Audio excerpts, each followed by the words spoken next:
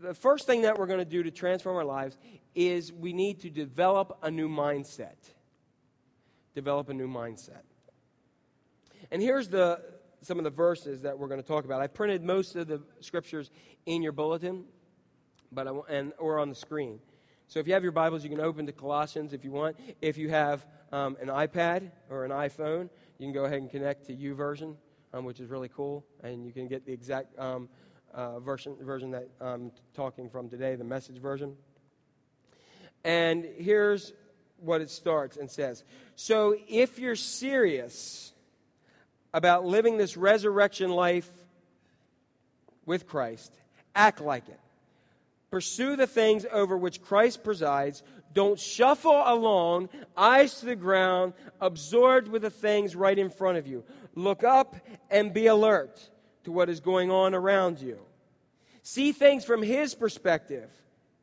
When Christ, your real life, remember, shows up again on this earth as the second coming, you'll show up too. The real you, the glorious you. Meanwhile, what's that word? Be what? Be content. Isn't that the hardest word? With obscurity like Christ. Okay, let's look at that again. And let's look from this and unpack some of this section of Scripture. The first thing that we say is transform your mind. What I have learned in my life, and it is a struggle day in and day out, is this. My behavior does not change until my thoughts change. Let me say it again. My behavior does not change until my mindset changes. Now, many of you know that a year and a half ago, I was a little after 40, and I decided time to get this old, broken down body in shape. I had brutalized it. Melissa found, I should have put this picture up, and maybe I will next week to have you come back, but my kids call it my Fat Jack picture. One of the many that we have. They pull out, oh, look, another Fat Jack. I'm like, oh, that's great. You try to win their approval, not going to happen. And it's a picture of me when Jacob was born. Jacob is 15. He might have been about 1, so it might have been 14 years ago. And I looked at the picture, and I was like, oh, my gosh, who is that? Right? Because I had wanted to lose weight. I wanted to get in shape. I was the one who gave the joke that my body is the temple of the Holy Spirit and I'm just adding wings. You know, adding a new floor. You got me? Needs a garage. Okay? And so, in doing so, I had wanted to do this forever, and I said, I'm going to try. And I would go and start out working out a little bit, but then I love to eat. And I don't love to eat fruit. I have an idea about what the heavenly banquet table in heaven is going to be like. It's going to be all that bad food that you can't eat, that you gain weight. And with that new body we have, we can eat all that stuff and better, and we can just keep eating. And I'll look like Arnold Schwarzenegger, right? You know, it'll be good. And I'll say, give me some more cake, Jesus. You know what I mean? It'll be good. And then after I'm done at first course, I'll say, I'll be back. And you know, I could keep on going with the Arnolds. But anyway, so we have this kind of situation.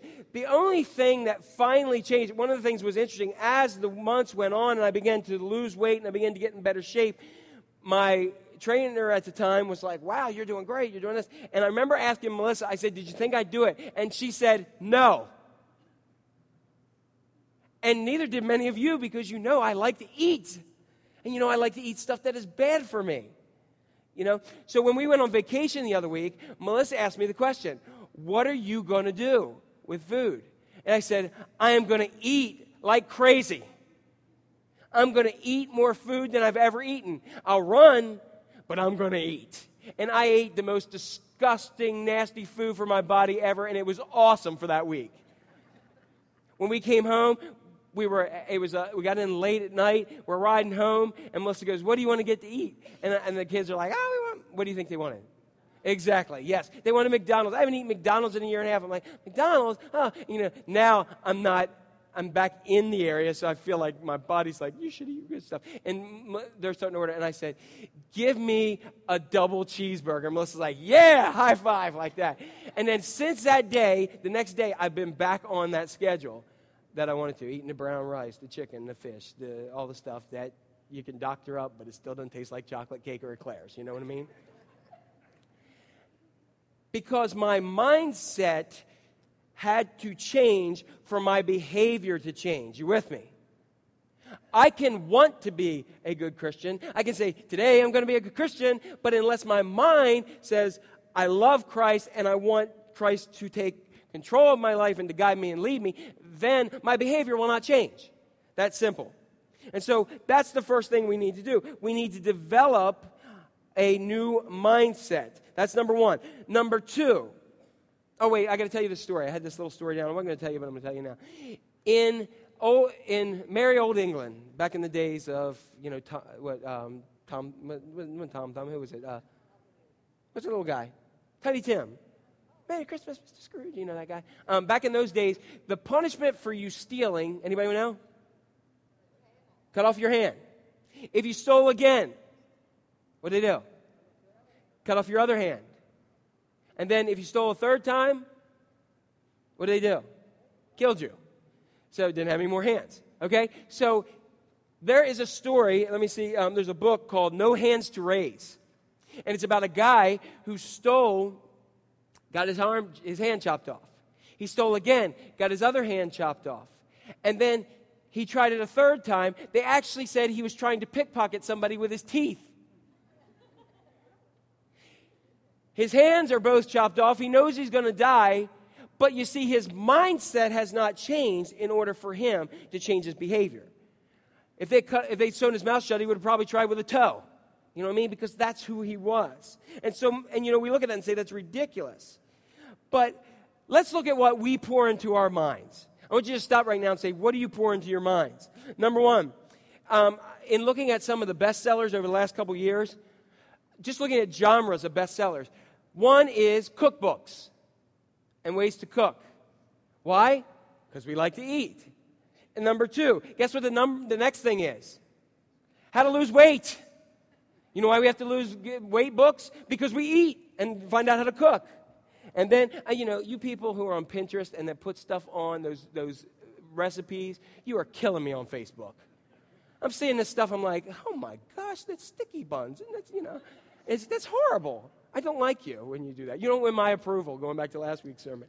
But anyway, they do look some good things there. Another thing, but one of the lowest areas is actually spirituality books and mindset. We have some that are up there, but by and large, most of them is a lower genre of books. So when we look at that, we fill our minds in this country with carnal things. We fill our minds with things in the world, not things of God. And when we look at this whole scenario, I'm not saying Christians just have to be, I'm going to think about God, I'm going to think about God. No, I'm not going to think about food, I'm going to live on manna from heaven. We're not going to, I'm saying that. We have to have a balance as Christians, where we have a balance where we look at those things, but we also have to balance our lives, not only carnally, but also spiritually. So we have a balance in our lives to have that way. Okay, you good there? All right, here we go. Colossians 3:4 tells us this. It says, and I have that printed into your bulletin. It says, and I have it up here, I think. No, did I have it in your bulletin? Yeah, it's at the end of that first section. It says, when Christ, your real life, remember, shows up on this earth, you too, the real you, the glorious you, will be here as well. So, what do you come alive to, is what I would say. What brings you alive? Is it food? Is it sports? Is it something else? Or is it God? Okay, so whatever I feed on will dominate my life. All right? So, let's move on a little bit more. You ready? Number two. So we have develop a new mindset. Next thing, develop a new lifestyle. Anybody want to try this? No, not me either. So let's look at this. Develop a new style. And I want to break this down into a couple different things. Number one, lifestyle. Indulgence versus self-control. Colossians 5. Let's look what Colossians 5 says. It's printed in your bulletin here. And that means killing off everything connected with that way of death. Gives a list of things: sexual promiscuity, impurity, lust, doing whatever you feel like whenever you feel like it, and grabbing whatever attracts your fancy. I'm going to ask you a question. What attracts your fancy? Don't try to figure out what your fancy is. Just what is it? What is it that draws you in? What is it that gets your attention? Is it a list of some of those things that he wrote there, or is it something else? Part of developing a new lifestyle is that we put those things in balance. Again, you see that term, balance. The next thing, so we have indulgence versus self-control. What are you indulging in, and what is it, if it came in front of your face or if it was right there, you would not have enough control to deny? You with me? And that's part of the new mindset and the new lifestyle. The next thing is greed versus generosity. One of the problems that we have in our world and the way we live is that our worth is often dependent upon our wealth. That we often think we are what we have. And when we don't have, we have a low self-worth. When we have lots, many of us think that we do have a lot. There was a book by, I think his name's Tom Monahan. Anybody know that name? What did he do?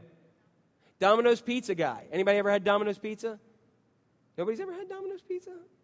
There's a lot of people buying it. So Domino's Pizza, he's the guy who owns it. And Domino's took off. You remember the 30 minutes or less? At West Virginia University, when I was there, I would wait till a football game was over. I'd get home and I'd call because I knew he would not make it in 30 minutes. I did that all the time. And when they showed up at like 25 minutes, I'd be like, like that, and I'd have to pay for a pizza.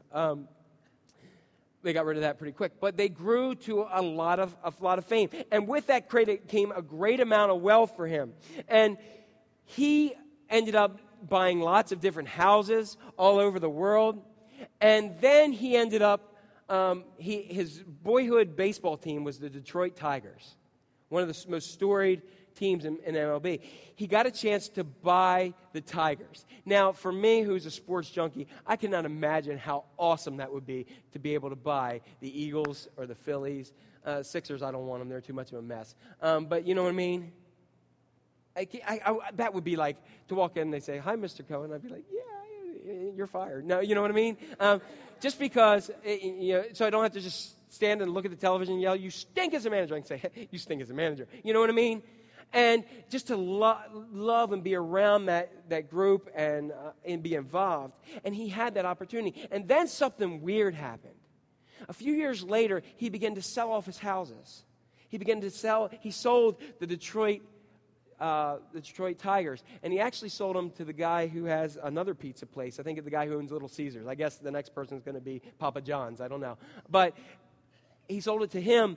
And then what began to happen, he was interviewed, and they were saying, "Why are you selling off stuff?" And people began to fear that he was, bad investments. And he said, "I had reached this point in my life, and I thought I had everything I always wanted. I had all the wealth.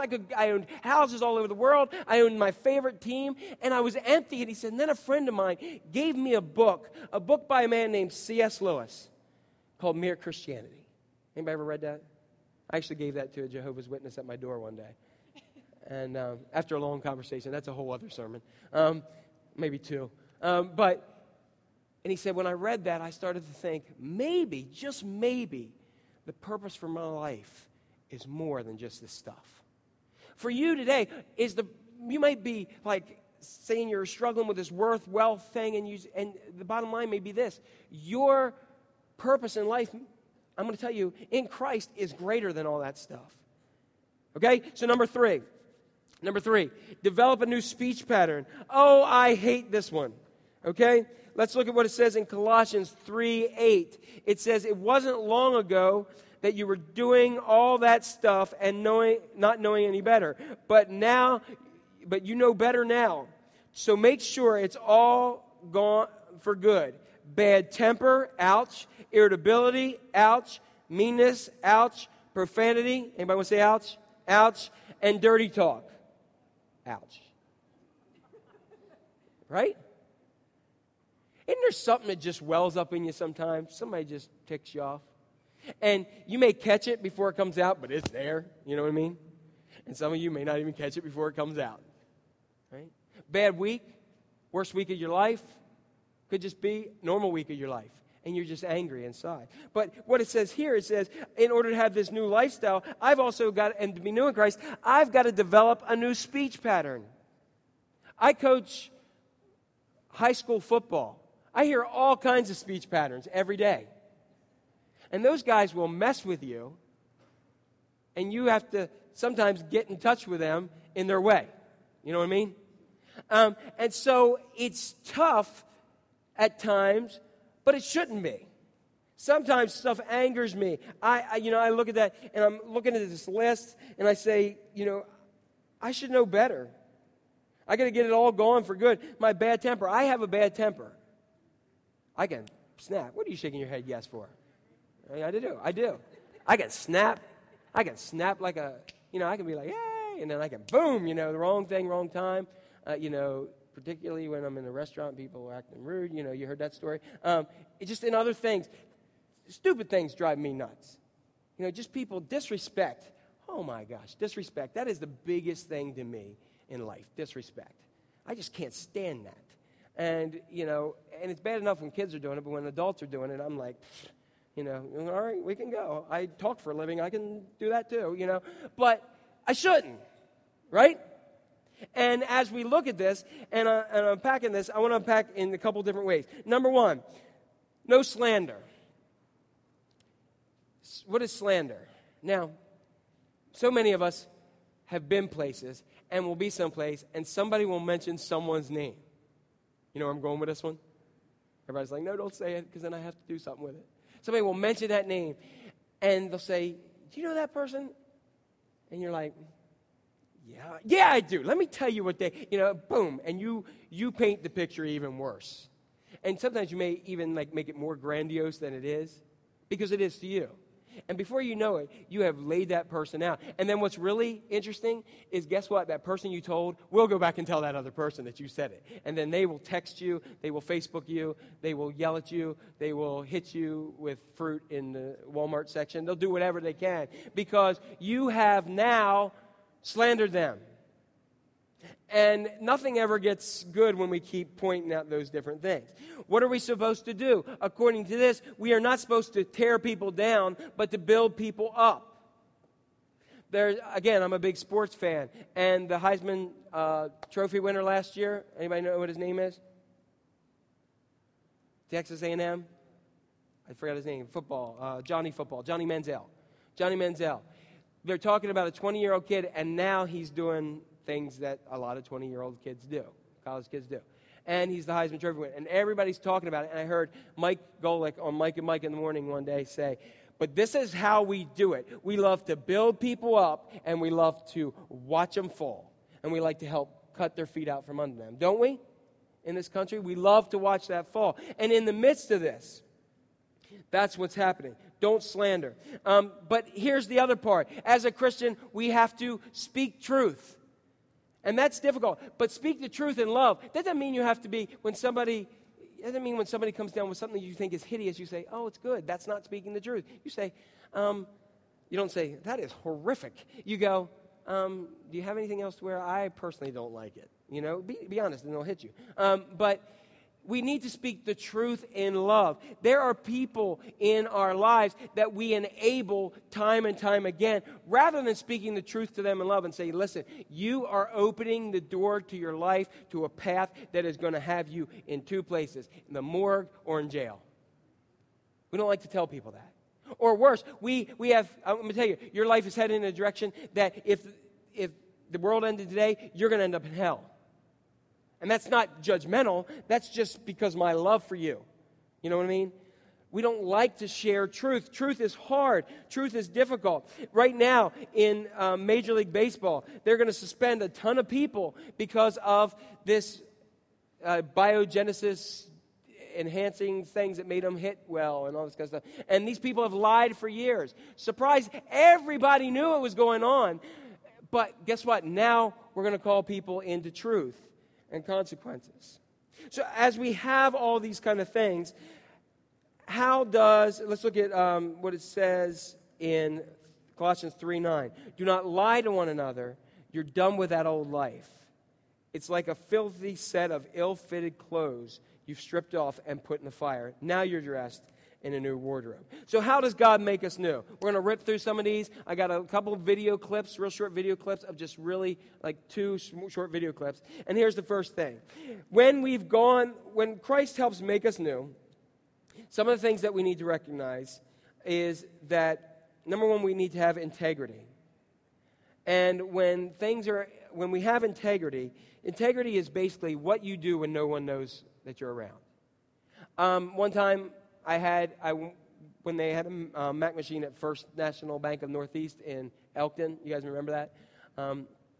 It spit out 2 extra 20s. Nobody knew.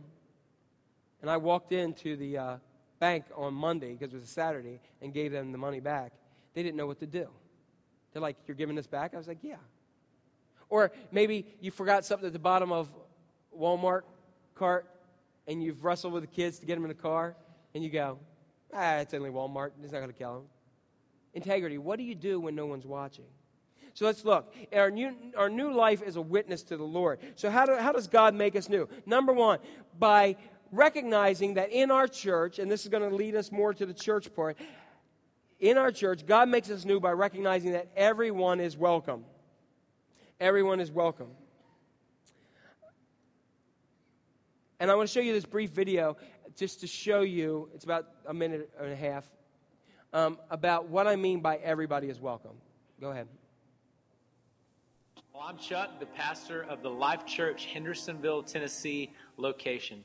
I want to tell you a story that started on July 4th of 2010 when Mike and Marianne Lepley and their daughter Michelle walked through the doors of our church for the first time. They quickly found me and asked if it was going to be a problem or if their daughter would be welcomed into our church. You see, their daughter was 7 months pregnant and was not married, and I quickly assured them that everyone is welcome at Life Church. They didn't really know how to take that, but they came anyway. And a few weeks into their story, Michelle raised her hand to give her life to Christ right here at this church. You fast forward a few weeks, and Michelle began to get really connected here at the church. Everyone reached out and loved her as one of our own. A couple months after that, Michelle gave birth to her son, Ian, and Ian was a crowd favorite here at the church. Big old blonde hair, and everybody loved Ian. The part I love about this story is Michelle was baptized here a few months after giving her life to Christ here at Life Church. And a few months after that, she met her husband-to-be, a great young man that's in the military. And I was privileged enough to marry them here at Life Church. And that brought about some sad news that we were going to have to say goodbye to Michelle and Ian as they embarked on their new journey out to a military base in Colorado. But the story doesn't stop there. You see, it just gets better. What God had begun in Michelle here at Life Church continues today. Even just to a few weeks ago, her story continues here in our church. You see, Michelle got so excited about what God had called her to do that she began to use the internet and leverage the technology available through our resources online, that she led her friends through their very own Kazone experience. They walked through the doors for the first time ever. They gave their life to Christ, and now they have signed up to serve in our Life Kids ministry. Just for the last 2 weeks, they have both been here serving faithfully. And the best part is Michelle has now accepted a youth position on the Air Force Base where she's ministering to students each and every week. The deal is, everyone is welcome at our church. Isn't that cool? Isn't that cool? And you know why? Here's the thing that stands out to me. The thing is that the parents had to ask the pastor a question. Is my daughter going to be what? Welcomed in your church? Isn't that amazing that she's more accepted by the world outside than by the church inside? One of the things you've heard me say before, particularly around Christmas time, is that Mary and Joseph Jesus' parents were unwed parents. Did you realize that? They weren't married yet. They were betrothed, but not married yet. And there are many people who would shun them away. We need to recognize that everyone is welcome. And, you know, when we look at this, is because of that church opening their lives to her. She accepted Christ. Then they talked about a Kazone experience. That is leading a small group. And Kazone is the Hebrew term for purpose. And she helped her friends try to find a purpose. Then showed them resources online where they could go. Then they came into the church, and now they're serving, and they've given their life to Christ. And that will just keep on. Why? Because a church did what Jesus told us to do, to welcome people and to love them. So the one thing we need to recognize about being new in Christ is everyone is welcome. At Haven, everyone is welcome. Jesus often welcomed the people who were overlooked in the life. They said he ate with tax collectors and sinners. They were the ones who the synagogue, the organized religion, did not want to deal with. But Jesus said, that's who I'm going to stay with.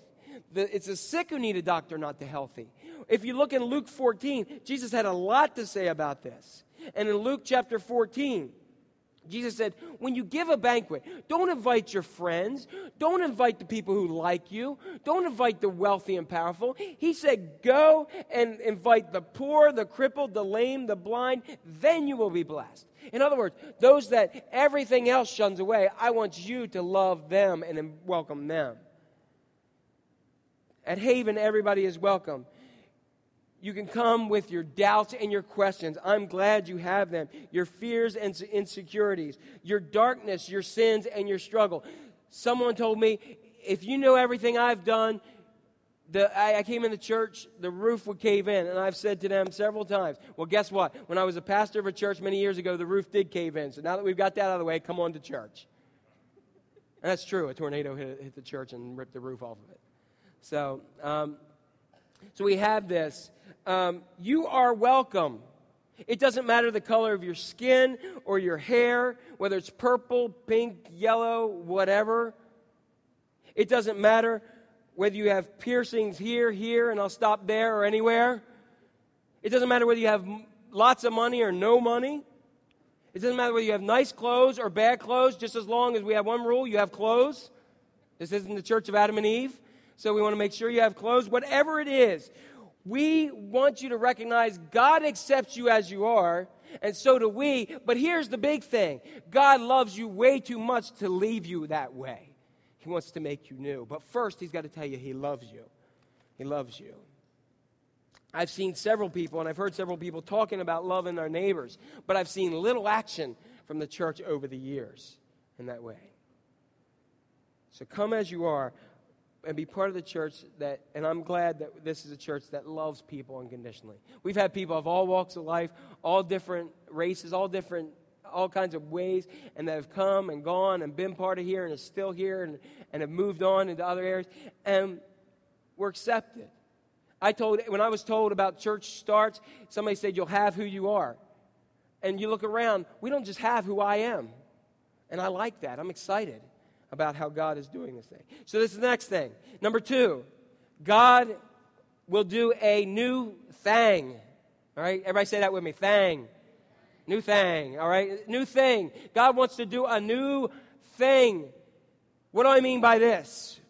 Some of you may hit a place where you've hit a dead end in your life, and you don't see any way of getting out. Look at what it says in your bulletin on Isaiah 43:19, where God says, see, I am doing a new thing. Now it springs up. Do you not perceive it? I am making a way in the desert and streams in the wasteland. What does this mean? It means that some of you need a brand new thing right now.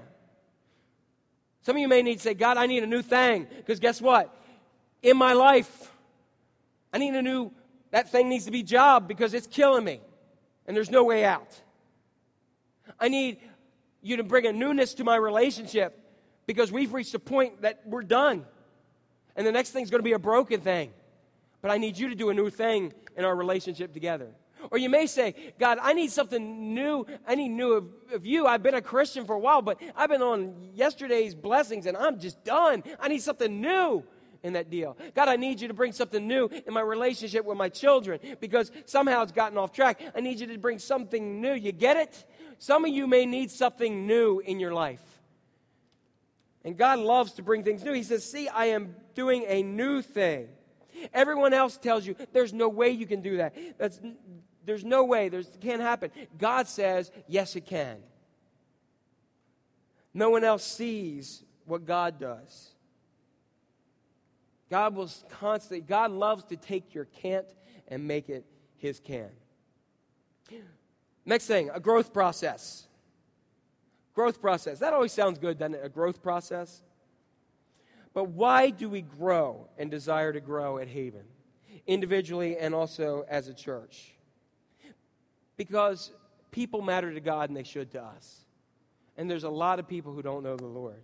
And there's a lot of people who need to just know Jesus. There's some people who know about Jesus but don't know him intimately. And I want to see that happen. I'm excited about the transition. We are excited about the next transition and phase in our ministry. And I've got ideas bubbling in, and I'm one person, and I'm excited about the gifts that God's going to use and just how it's going to happen. But the one thing, I want to see him do a new thing and breathe new life into this ministry overall, and to bring growth. And the other reason why growth, every time there's a growth process, there's pain. For instance, let me ask you, parents of toddlers, when they started walking, what did they also start doing? Falling, right? And they also kept crying, and you had to pick that up. But guess what? They didn't just say, I fell, I'm done, no more walking, I'm just going to crawl the rest of my life. No, they kept trying and got back up and did it. And they were glad, and then they walk, and then they run, and they never stop running. And then in many of us, a lot of times what we do in our faith journey, we'll start, and then we'll have a fall, and we just want to stay there and say, I can't do this, I'm done. We never get our spiritual legs back on us.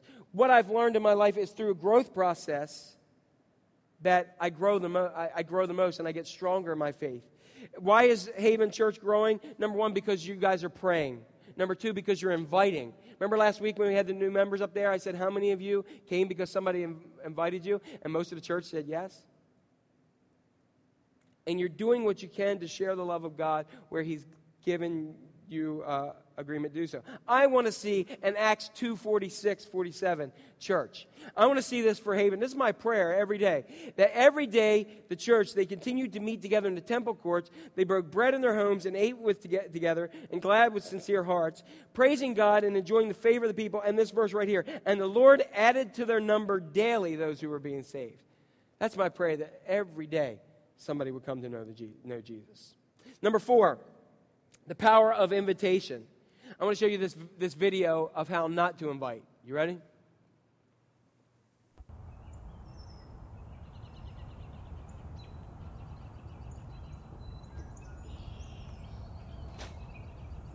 Hola! Hola, amigo!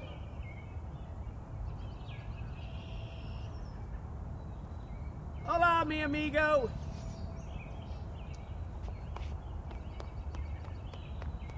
Hola, amigo. Hola, mi amigo. Por favor, uno momento. Hola, vecino. ¿Te gustaría venir conmigo a la iglesia el domingo? Mi iglesia es muy dorito. Dorito? Divertido. Y se puede transformar tu vida de pecado. Oh, pecado. not pecado, but pecado es muy delicioso. See?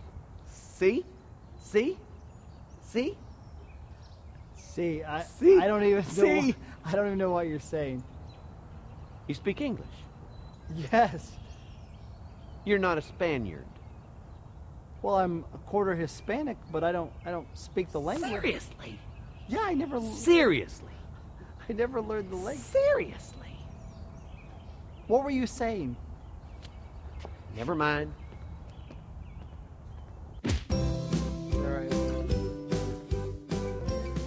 All right. Invite somebody, okay? Use what you can if you have somebody who speaks Spanish. Don't call them a Dorito. And don't tell them to change their life of pecans. Invite somebody. You are the greatest witness for Christ. There's been people who've said to me, just some things that people heard before they came to this church about stuff that was going on here. And don't worry about the baby. She's all right. She's too cute to have any problems. Don't worry. But there's been people who said, I heard that this was going on in church, and I heard this, and there was like a buzz of stuff going on. Let me ask you, did anybody hear anything about this church before you came here?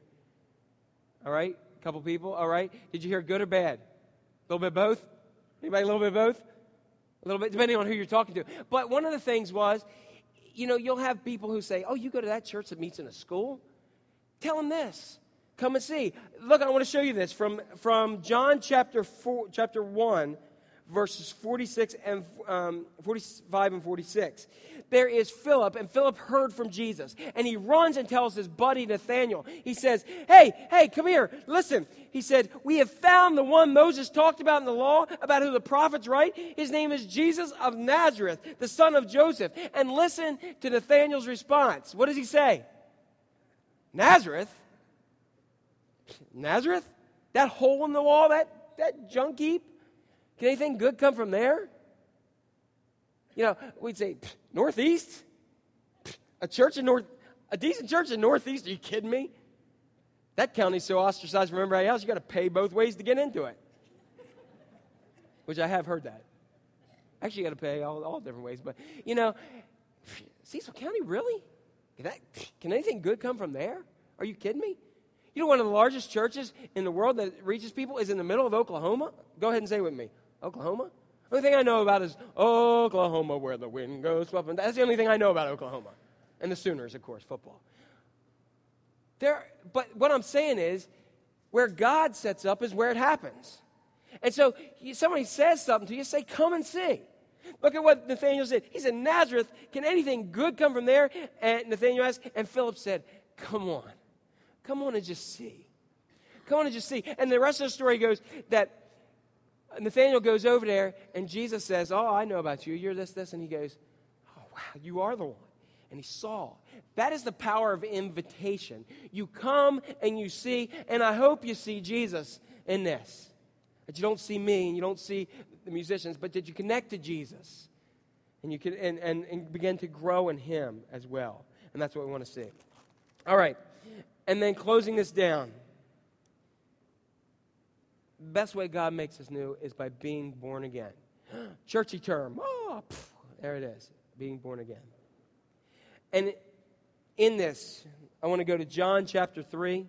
And this is where we'll close down with today. John chapter 3. And there's a guy who was a Pharisee named Nicodemus. And he comes to Jesus at night. Yes, it was the first Nick at night.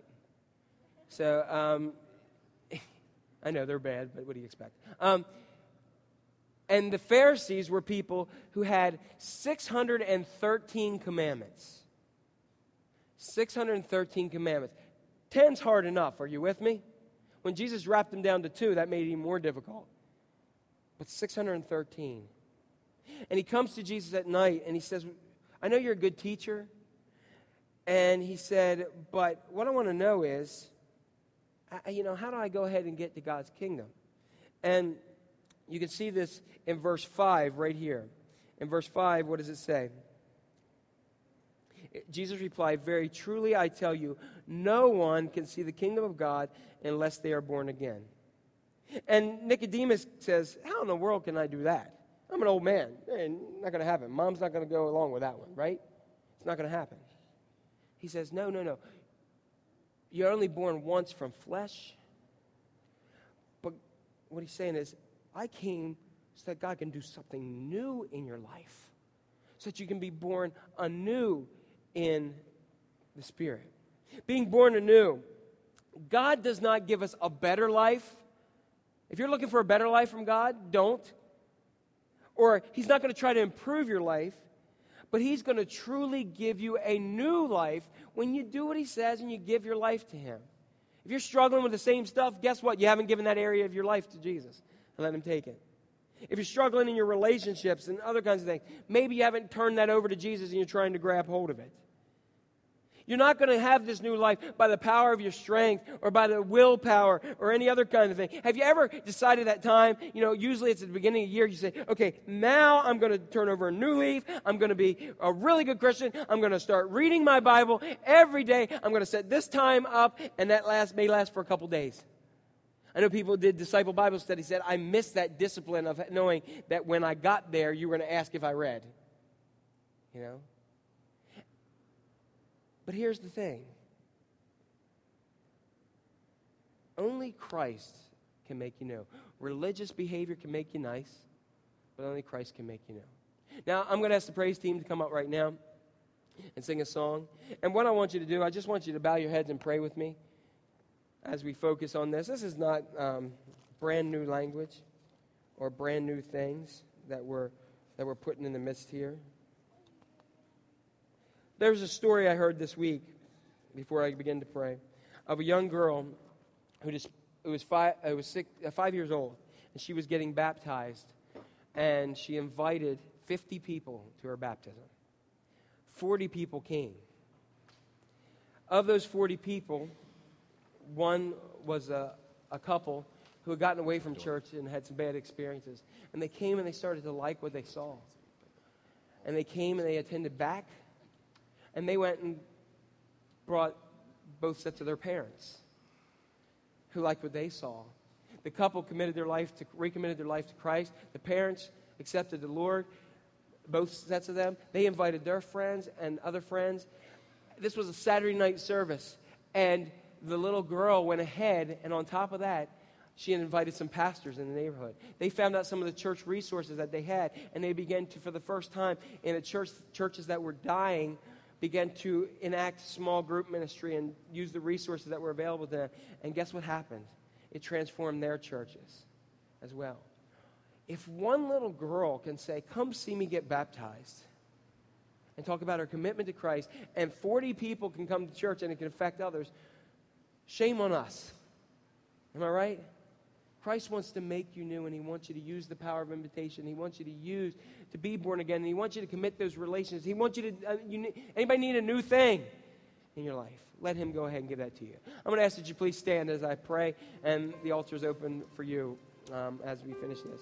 Lord God, I just thank you for your presence here. I thank you that this is not it, that this old self that's tired and worn out and angry and frustrated and all those other kind of lists, that this just isn't it. But God, you want us to feed on you, that you want us to learn and grow in you, and that you said that I came that you may have life and have it abundantly or full. And God, I know that as we talk about in the next few weeks, that one week we're going to talk about, I believe I'm new, but I don't feel it.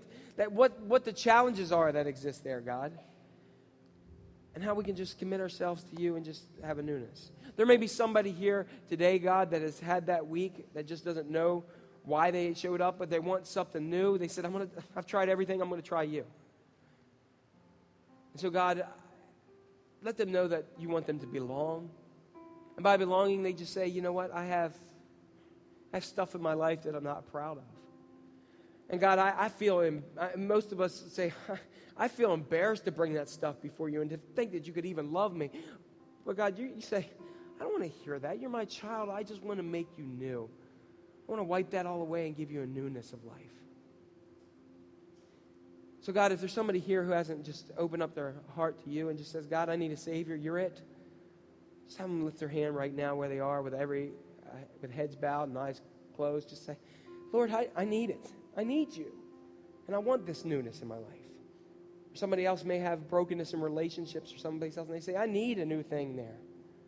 Whatever it may be, Lord, just minister to them now. And as this altar is open, let us just lay those things down and just seek your face and let you, and when I say about seeking your face, I mean just see you in our lives. We're tired. We're worn. We need you. In Christ's name, amen.